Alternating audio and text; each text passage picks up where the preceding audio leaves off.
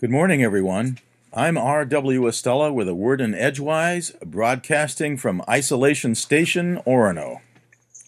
Today is the 4th of May, the 125th day of this leap year of 2020, providing us with 240 days until 2021.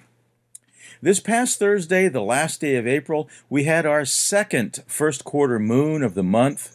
Our first quarter moon of the month occurred on the first day of April.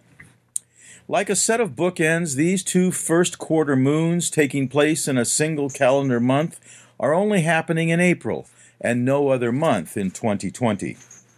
Later this year, two full moons will happen in October, that second full moon being known as a blue moon.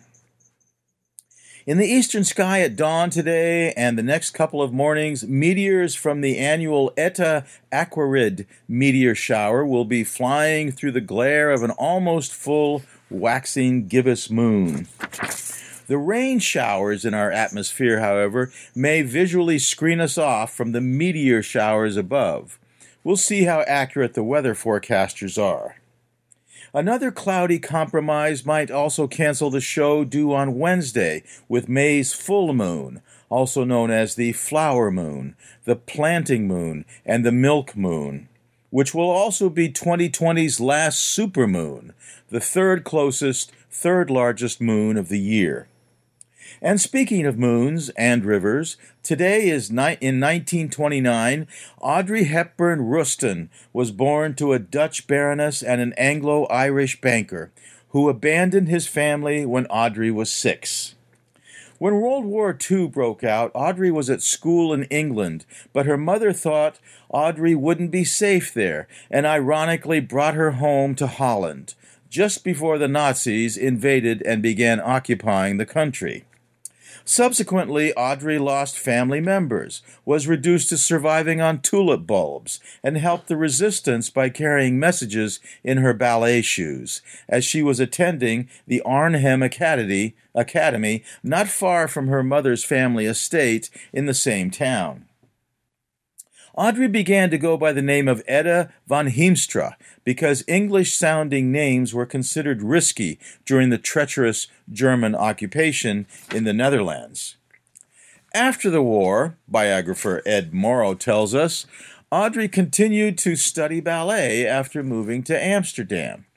She dropped the Ruston from her name and went to London's West End to become an actress, enjoying limited success until 1951, when Colette selected her to play the title role in the Broadway production of Gigi. 2 years later, she won an Oscar for the Best Actress for her first American film, Roman Holiday.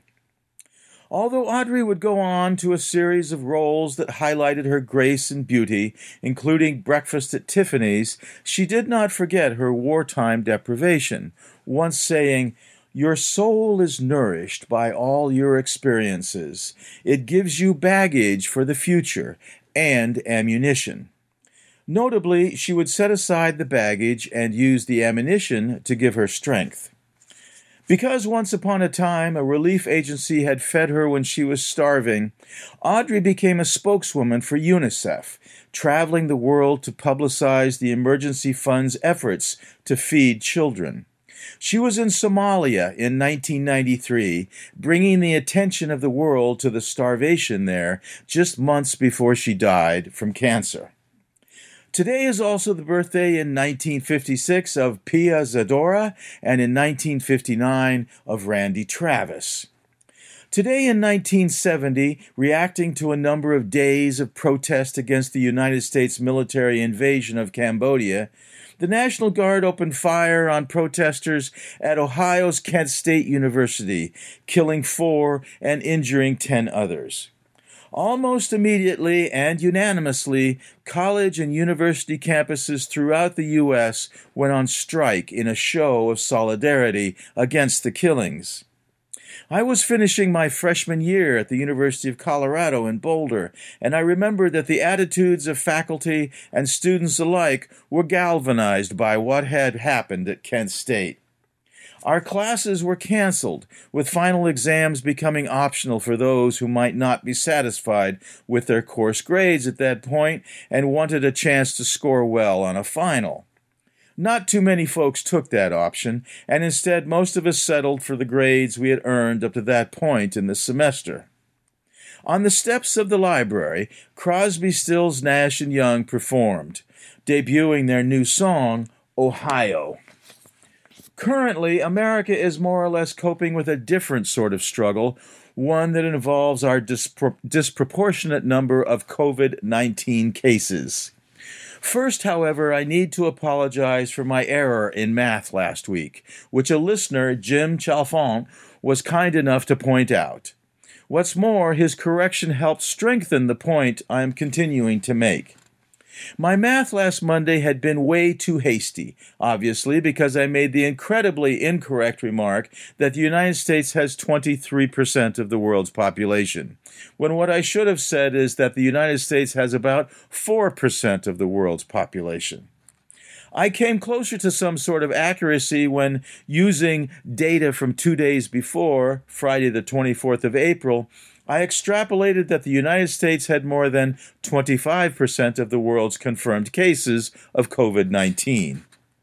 As of Friday, the 1st of May, with something like 3,300,000 confirmed cases worldwide and around 1,100,000 confirmed cases in the United States, we here in the United States have about 33% of the world's confirmed cases. Therefore, our disproportion is 33% of the world's confirmed cases of COVID-19 have occurred in a country that has only 4% of the world's population. Hence, whatever we are doing to contend with COVID-19, we need to do better than we have been, because, again, the basics of Contamination 101 seem to be eluding much of our population, and that means we should not be resuming our interactions as if the worst is behind us.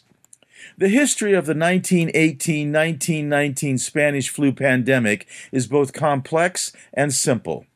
Complex in the ways the survivors of the plague that killed more than 50 million people were affected. Simple in the manner that a second and third wave of the plague killed so many because of a collective ignorance about Contamination 101. From Orono, Maine, I'm R.W. Estella with a word in Edgewise. Here's to the first week of May, putting us almost at the middle of spring 2020.